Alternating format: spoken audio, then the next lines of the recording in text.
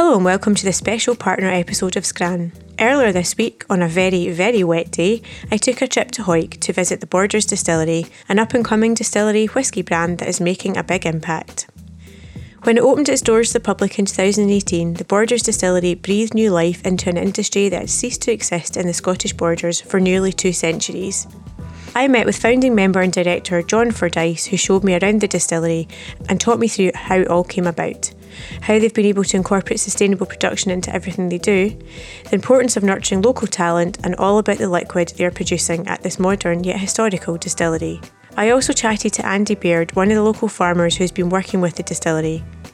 John finished off our tour with a personal tasting, which was surprising for many different reasons. And this is a play on fermentation. Again, it's got rye in it to make it a blend.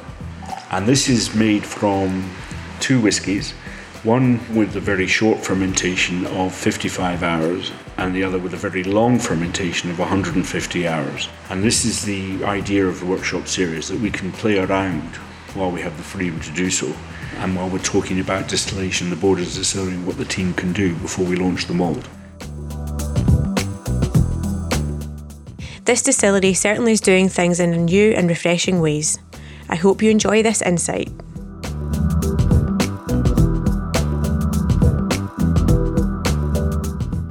So I'm at the Borders Distillery with John Fordyce, and we're going to do a little bit of a tour and chat about the history of the building and what the distillery is up to. So John, do you want to just tell us a little bit about where we are and what's going on? Aye, so we're standing beside the mash tun in the mash house at the Borders Distillery, which was completed in 2017, and distillation started in 2018, and we've been going for 5 years now. It's a 5-ton mash, 8 washbacks, and we have a capacity of about 1.5 million litres of pure alcohol a year. The machinery is all stainless steel, but the building around it looks quite old, so could you tell us a little bit about that? So these halls were built in 1888, and in 1901 5 Irish guys came to Hawick to build an electricity plant. And where the mash house is where they had a water engine using water from the River Teviot to generate electricity. And then on the other side of the still house, they had banks of lead acid batteries where they stored excess electricity from the mills and converted it into domestic electricity for Hawick. And Hawick was extremely wealthy at the beginning of the 20th century. There were 64 mills producing cashmere, woolens and tweed.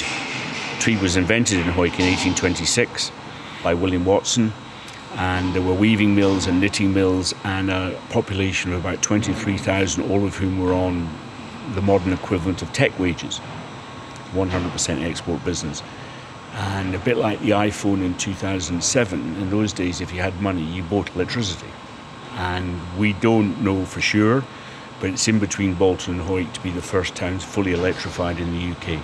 Did not know that. That's very interesting.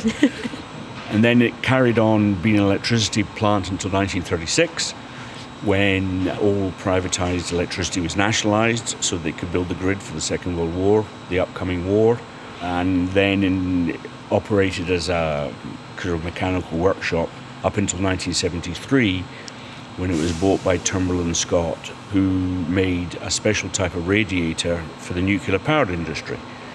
And then we shut the nuclear powered industry, so they moved on to have a different sort of business. And they left the building in 2011, on the 6th of September actually. We knew that because when we bought the building in 2015, we still found the milk in the fridge. So we were able to work out when they left to the day. The building was in terrible condition, it was more or less ruined. So we cleaned it, we left it to dry out for a year while we designed the distillery, and then putting together a group of people, a really good group of people. In 2017 we built it and we started distilling in 2018. And the advantage of using these old buildings, apart from the fact that they're relatively low cost compared to new buildings, is that you can start from the premise of sustainable production. So the stainless steel uses half the water for cleaning. The old Victorian glass roofs, we've put louvers in, which means that we get 6 air changes an hour in here for no electricity. The perforated floor saves vast amounts of cement and concrete. And then the way we put together the still house and the tanks underneath the still house means that we get the maximum heat recovery from our products. The other thing to say is that we're in the prime barley growing area of Scotland. So all of our barley comes to us from 12 farmers with whom we have a long-term arrangement, and Simpsons the maltsters, and we call it Borders Growers and Distillers. And that takes us into the new phase of thinking about sustainable production in whisky, which is we're in charge of a thing called Scope 3 emissions. So we have to take care of all of our supply chain, and then all of our co-products, which come from mashing and from distilling, they get combined into a waste stream which goes out to 2 farms who use it for biogas production. One of those farms makes tomatoes, which we can buy in the town. We call them malt tomatoes in here. And then the other one uses it to dry cattle bedding, which massively reduces their straw requirement, which enables their biodiversity agenda. So we try extremely hard to keep up with the industry's covenants with the Scottish Government. We're on to iteration 3 now. And the advantage we have is that because we started reasonably late, we were able to incorporate all the latest thinking into the building.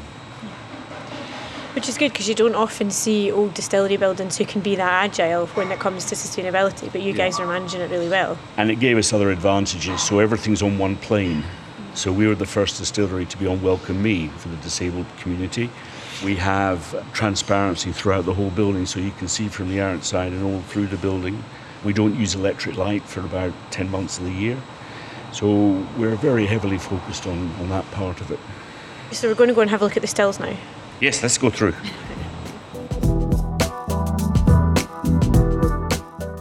You heard John talk about the Borders Growers and Distillers programme, a partnership between the 12 local barley farmers and Simpsons Malt. We spoke with one of the farmers involved, Andy Baird, who told us about this important relationship. Okay, we're now joined by Andy, who is a farmer and part of the Borders Growers and Distillers programme. Hi Andy, how are you? Hi there, I'm good, thanks. How are you?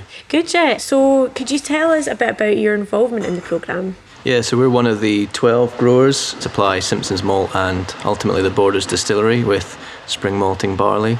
So yeah, we're part of the supply chain collaboration. And how important is that to your business? I think it is really important. We can get a bit detached from where our grain ends up. With a lot of the stuff that leaves the farm, we don't know ultimately where it goes. So to be involved in a local collaboration like this, where we know exactly what it's going into, we can go to the shop and buy the product and sample it, I think that's really great. And it's a bit of reward for the hard work that we put in throughout the year to know that it's ended up in some of the fantastic products that the Borders Distillery produces. And so how did your involvement come about? Were you asked to join or what happened? Yeah, we've always grown spring malting barley for Simpsons Malt, and being one of the farms that is within a certain radius of the distillery, I think they were keen to involve us. So we were asked to get involved in the programme, and we were more than happy to do that. So John, how important was it to incorporate local farmers in the business plan, like from day one? So we basically had 3 motivations. One is that farmers have choices. They don't have to grow spring barley. And without spring barley, we don't have any whisky. So we felt it important to be seen to be committing to people in our region. The second reason is that we are now in the 3rd cycle of the environmental covenant with the Scottish Government. We are responsible for what's called Scope 3 emissions. So we are involved with the farming community. And the third thing is that we're in a rural town with people who grew up in the rural, and our farmers are integral not only to the local economy but the local culture. And it seemed to me to be important. And then there's a subsequent sort of reason that's developed, which is that there's a sort of popular trope about how farmers are an environmental disaster area and methane is ruining the planet and all this kind of stuff. And nothing could be further from the truth. So for those reasons, really, we're very committed to this project and we're very proud of it. So it's essentially a way of you knowing that you're getting the local barley rather than just buying it in from anywhere. Yes, so our barley is stored for us in duns, because we will only use malted barley from Borders farmers grown in the Borders. It's a commitment we make, and we have the arrangement with Simpsons, and they're very keen to respect that. And involving these 12 businesses, so there are 14 businesses essentially collaborating on product, financial, environmental, and community reasons, and that's why it works. Back to the tour now, where we moved into the still house, which was one of the brightest and most naturally well lit I've ever seen. Welcome to the still house. So we have 4 pot stills built by Forsyths. These were actually put together in Buckie, and they were installed at the end of 2017. They started off from thinking about what kind of spirit we wanted to produce.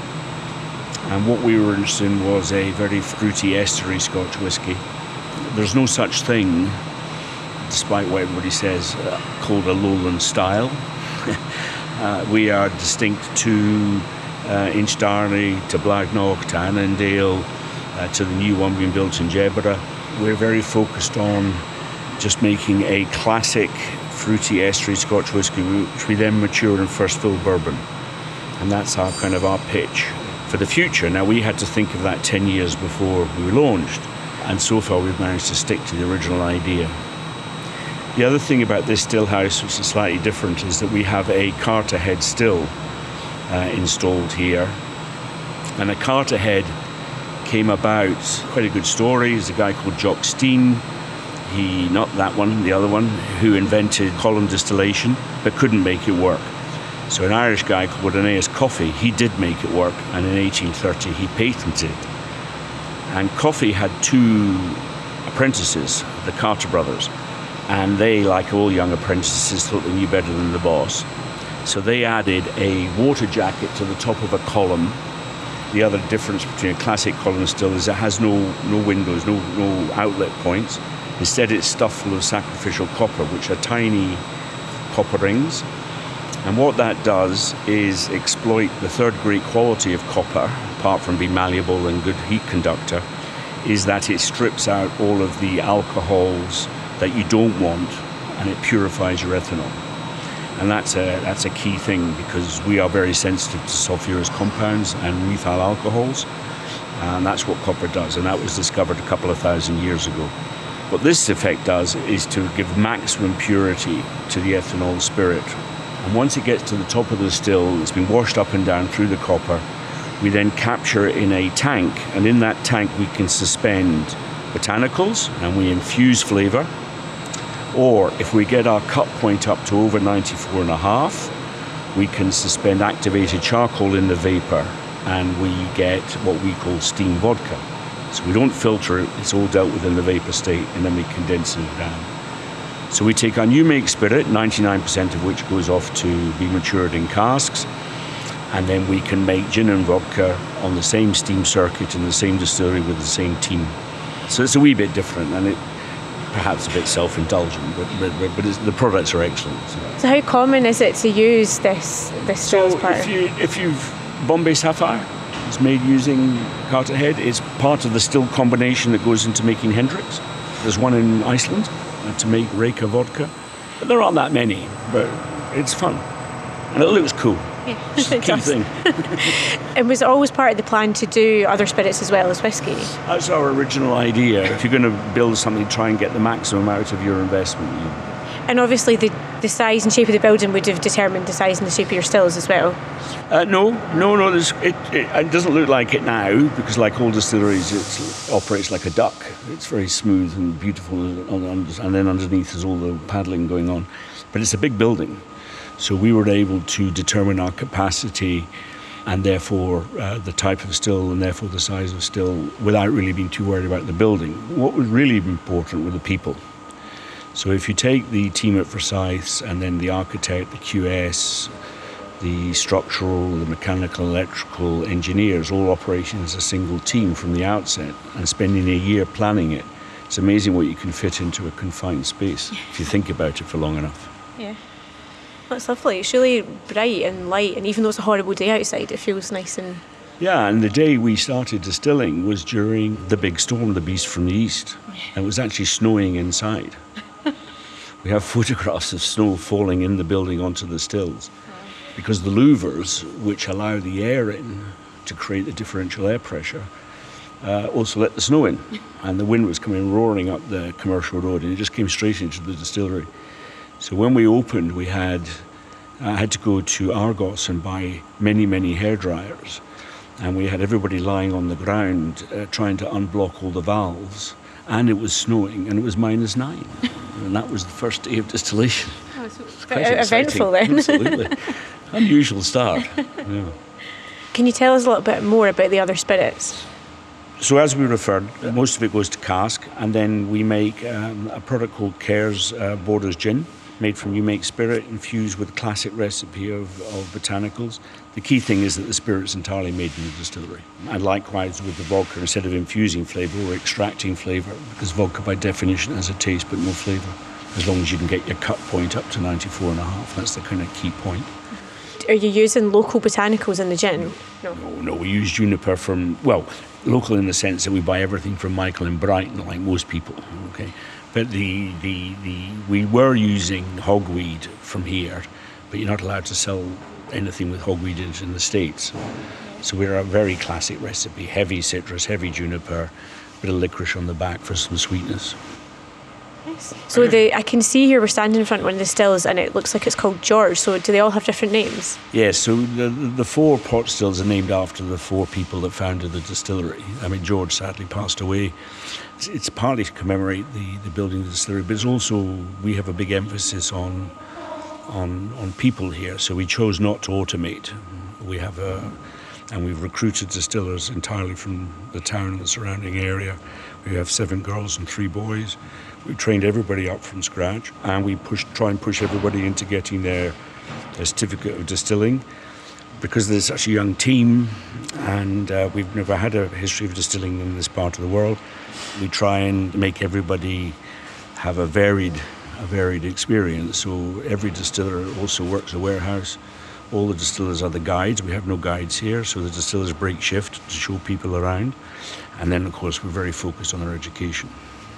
So that's a big part of our ethos, and a big part of why we founded the distillery, and it's also a strategy that's very much heavily supported by the shareholders. Must be nice bringing distilling to the area for the first time. You think every part of Scotland probably had the history, but not here. Well, they did up until 1837. And then the boy that was distilling in Distillery Lane in Kelso, which is now the Co-op, was done, guess what for? Illegal distilling? No, a cask investment scam. Oh, really? It's terribly modern. Very, very controversial these days. So it's been going on for a long time then. And then he got shut down by the High Court, and then nobody had distilled whiskey since then. Right, okay. And one of the reasons for coming here was that nobody was here. So we didn't want to be number, 70 in Speyside, or number, I can't remember where we're up to now in Islay, maybe 13 or 14. Yeah, so we've been able to stay first since 1837. And being able to stay first in the whiskey industry is quite cool. I believe there is an interesting water system here. Can you tell us more about that? The Tweed Valley, there are 2 river systems. There's the one that everybody sees and fishes in and swims in and all the rest of it. Then about 20 to 25 metres below that, there's another one, which is a very slow-moving bit of water. So when the rain from Ireland hits the Moffat Hills, then it takes about 70 years to get to Hawick. And by the time it's here, there is no traces of nitrates or iron or manganese in it, and it's so pure that we put it straight into the mash tun. But we also use it unadulterated for dilution, which we do here in the distillery, and that's an unusual thing. And the reason why Hawick is here is because of the water. So it turns out that anybody can knit a cashmere jersey, but only people in Hawick can wash it in Hawick water. And that's why Chanel are here, and that's why Johnson's are here, and that's why Hawick Co are here, and that's why Lovett are here. These are all super high quality, high fashion export businesses, but they're here for the water. The water in Hawick really has driven the development of the town. So we have a confluence of 3 rivers at the top, and then we have this thing happening underneath us very quietly.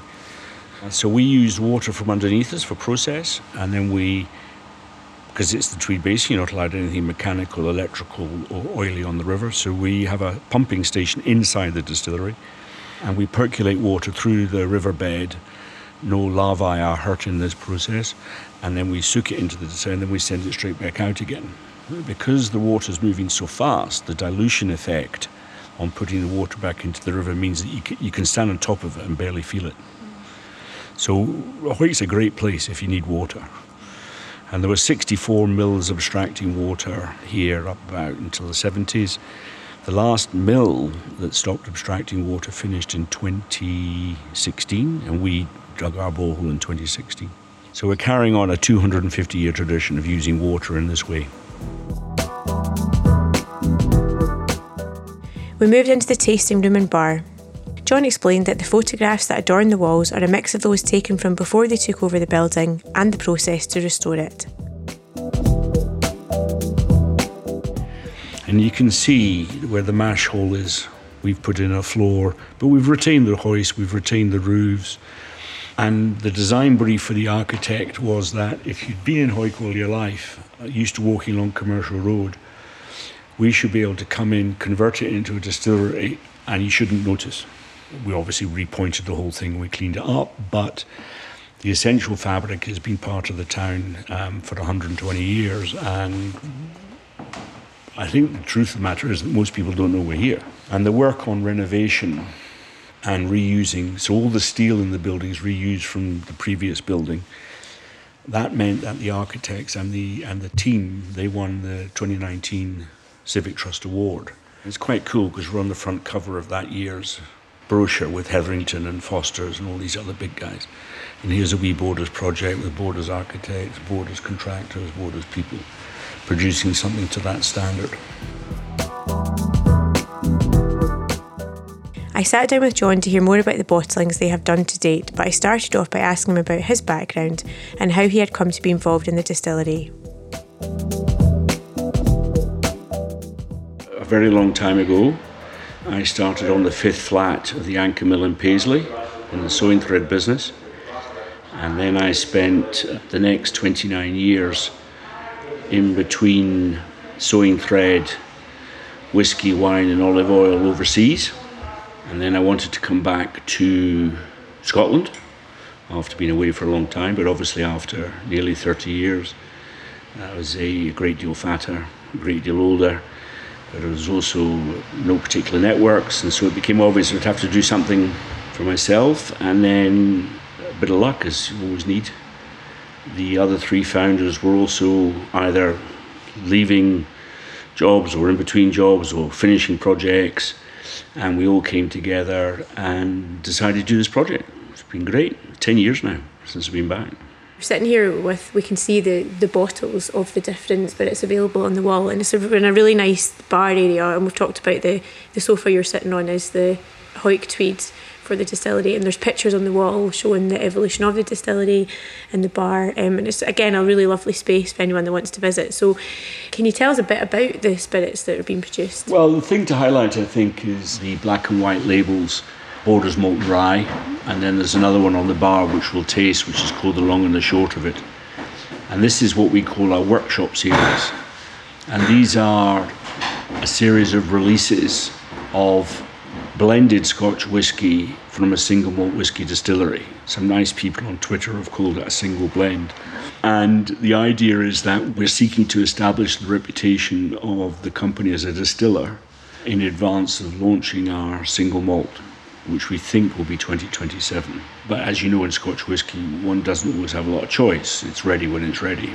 And that uncertainty means that we can't really wait till it's ready before we start getting going in the market, in particular export markets. So we have Borders Malt and Rye, we have long and the short of it. The next one coming is Right as Rain. And then we've got To the Moon and Back, which is about Neil Armstrong, who's not really from here, Dumfries and Galloway, but it's close enough. And then the last one is Bells and Whistles. And then that should take us to the launch of the malt in round about 2027. So we can see you've got your Puffing Billy steam vodka. I'm assuming the name is to do with the fact it's Steamed. So we steam the charcoal rather than using it for filtering. Yeah. Kerr's gin. So William Kerr was an interesting chap. He was a plant hunter, one of the people employed by William Banks, who founded Kew Gardens. And they were all Scots, these plant hunters, because you had to be able to read and write if you were going on these massive expeditions. And Scotland had universal education because of removing the middleman in the church side from 1536, so you had to be able to read the book, so the Kirk taught everybody how to read and write, whereas south of us they only got the Education Act in 1848, so we had a big competitive advantage. And Kerr went out to the Philippines, he went to southern China, to Canton, he went to what was then called Ceylon, Sri Lanka, and he collected a record number of species for Kew Gardens. He's still a top 10 collector 200 or 300 years later, and he's utterly unknown in Hawick and completely famous in Kew Gardens. And there's a botanical painter who lives in Hawick, and she told us about William Kerr, and then one of the other founders, he went into the archive in Kew and found out all about this story. And he died of an overdose of opium owing to overwork, which, if nothing else, says a lot about the obituary writer. He's quite a young man, and his statue is here in Hawick now, and we celebrate as a big part of Scotland's history. And Clan Fraser whisky as well, I can see there. The Frasers were a family that came to the Borders fleeing religious persecution in the 12th century. Funnily enough, we have French investors who fled the Borders because of religious persecution at the same time. And they came here, and in 1515 they were in Oliver Castle, which is at the bottom of a hill called Strawberry Hill. It's a ruin now, or what's left of a ruin. But Fraser is Fraisier. Fraser is a derivative of Fraisier, which comes from the Anjou, and it means strawberry pickers, hence Strawberry Hill. And then the last person from the Fraser clan to be living here was a lady called Mistress Catherine, but she died. She was a widow, a spinster. And the family sort of bifurcated after that, and a lot of it ended up in the northeast, Fraserburgh, for example, and the other way went to Ayrshire. And there was a big argument about who was clan chief. Started in the 16th century and finished in 1985 in the High Court. And Lady Saltoun is the current head of the clan. But her daughter, who has the title Mistress Catherine, lives near Fraserburgh. We have that made for us to our own recipe, and it's what leads our way in the export business. And so the whisky that you're thinking of releasing, or whenever it's ready, about 2027, can you give us an idea of what it's kind of tasting like now, or what you're expecting from it? Well, so far, so good. It is maintaining its kind of fruity estery quality that we wanted to.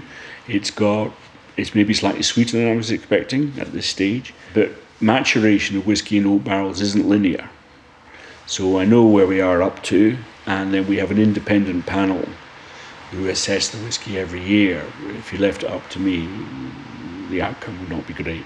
So we have an independent panel, and we think we're on track, but it could change, it could stall, it could go up, it could go down, it could go any sorts of ways. But so far, so good, and we're very happy with the spirit as it is to date. Having talked about the liquid, it was finally time to taste it. John gave me a personal tasting experience that held a number of surprises. So we're going to try some of the spirits now. Okay, so we'll start with New Make Spirit, because I want to talk to you about water. Okay. So this is New Make Spirit at 63.5%, which is our filling strength, and we're going to do this in two stages. So first of all, I want you to have a proper sniff. Now this isn't, oh darling, that Pinot's lovely. Okay. This is proper, get it out your nose. Okay. And then just wait. Think about what you've just smelled. I'll put a little bit of water in it.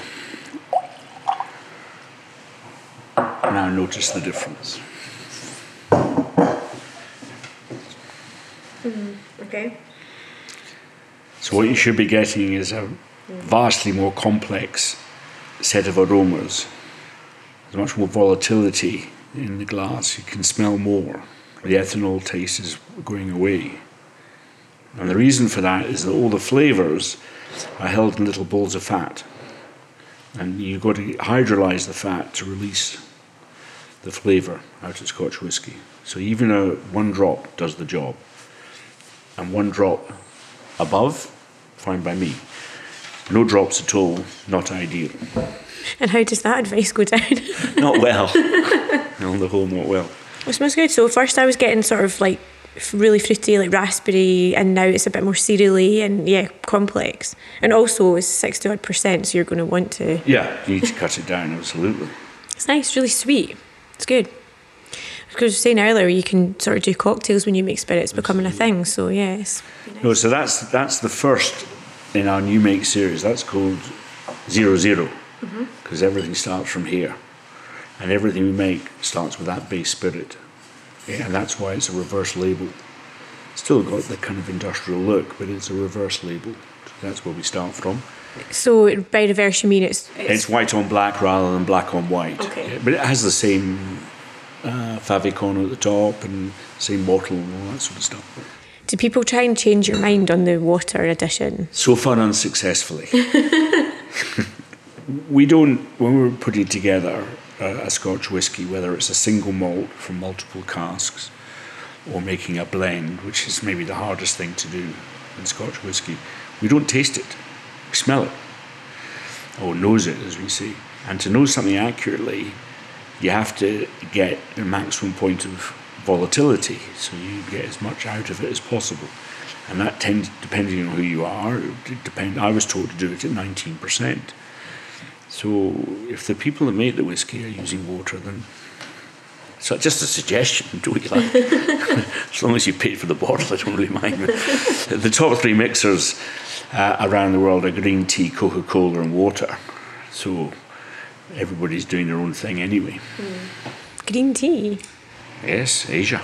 Oh, I'll try that. Yeah, Chivas and green tea. It's kind of famous. To try it. I don't actually like green tea, so it might be a problem. Well, it won't be up your street, quite bitter. So a few years ago, we decided that we'd try and make some rye whiskey. It was not a success because I broke the foot of the mash tun. So we've only ever made it once. This is not a distillery that's set up to make rye. Okay, we don't have the right equipment. But we managed it anyway, and we put away a few dozen casks, and we've been maturing it. And this is a blended Scotch made out of our rye, our malt, all entirely distilled at the Borders Distillery. And it's at 40% alcohol, and we call this Workshop Series number 1. Okay. So if the new make spirit is 00, this is number 1. And we released it last year. And it has a distinctive feel about it. There's a pipette if you like water, just one drop. How can I say no now? I'm joking. No, yeah, exactly. You're in a difficult position. Yeah, because rye's was coming back, isn't it? Very trendy, yeah. Yeah, it's pale. Just as it comes. It's nice, really light. It's lovely. And again, really sweet. Nice and fruity. Yeah. A bit of spice in the background from the rye. It's 65% rye, 35% malt, and we're really pleased with it. And the key thing about that whisky, apart from it's our first in Workshop Series, it was put together by our team here. So we did a whole century training thing, and nobody knows who's going to be good at it or not. You can't tell. You just have to put through the training and people emerge. 2 of our staff emerged as being really good at it. And the difference between good and not good is, so someone like me, I can detect defects, but I couldn't tell you if it was figgy or gooseberry. But the good people can. They can associate what they're smelling with other things, and they can describe it. And it's a real talent. We're lucky we've got 2 or 3 people in here who are really good at it. And then the next one is called the long and the short of it. And this is a play on fermentation. Again, it's got rye in it to make it a blend. And this is made from 2 whiskies. One with a very short fermentation of 55 hours and the other with a very long fermentation of 150 hours. And this is the idea of the Workshop Series, that we can play around while we have the freedom to do so, and while we're talking about distillation, the Borders Distillery, and what the team can do before we launch the malt. So this is just out on the 26th of October. Same bottle, same styling, and this is number 2. So will you continue on with the workshop series even when you're producing your own? We've got more releases coming up to the malt. Now, I suspect we'll carry on after that. Right. We're getting really good feedback and we're starting to export it, which is exciting. Right. It smells like toffees. It's nice, it's a bit more body to that one. It's sweet but not as sweet. It's good. It's really, they're all very, very drinkable, especially if you don't like whiskey. From trying them, there will be an audience there that you can bring into whiskey. Well, that would be very exciting if we could do that. Yeah. The industry as a whole, by the way, is doing this very well, I would say. There's so many styles, and accept the principle that everybody's making the same thing under the law, but everybody's doing it differently. What's happening now, I think, is everybody's using that opportunity to express themselves in different ways, and I think that's coming in front of the consumer. The variety now is absolutely amazing. Yeah. And I just think it makes the category a hell of a lot more interesting. So obviously a big part of the whisky industry are tours. People come in to obviously see the distillery and try the whisky. You offer tours as well, so can you tell us a bit about them, please? So this is the last bit of a typical tour, the tasting. We operate between the 1st of April and the 31st of October. We run 3 tours a day, 6 days a week. And it's our distillers that do the tours. We don't have any guides, so they break shift to take people around. It gives them the opportunity to talk about their work, and it gives the visitor a sense that who's talking to them are the people that make the stuff. And that's why we're, relative to other distillers, we have quite few tours, and we just do a season because it's, we need to look after everybody. The tour takes you around, starts you with a description of the building, then we go through the mash house into the still house, and we end up in here in the nice wee room with the bar. Just what everyone will be looking forward to. Absolutely, it's the best bit. So Christmas is round the corner somehow, and there's a gift shop downstairs. What would you recommend for the whisky lover in your life? So we have both in the shop and in the virtual shop. We have this year we have a special hamper which contains one of the whiskies and food produce entirely made in the Borders, which we're really pleased about, from chocolate to biscuits to jams to mustards.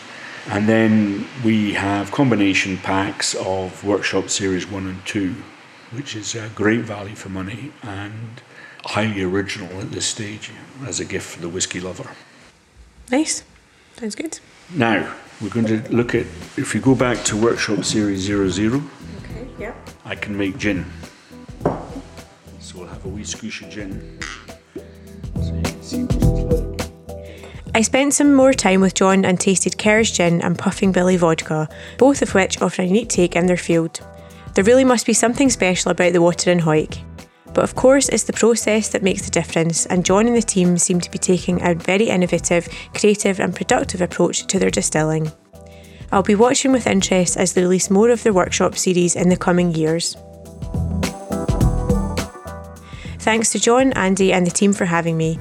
If you'd like to find out more, you can visit www.thebordersdistillery.com. Scran is a Laudable podcast. It's co-produced and hosted by me, Rosalind Erskine, and co-produced, edited and mixed by Kelly Crichton. Please remember to rate, review and subscribe so you never miss an episode.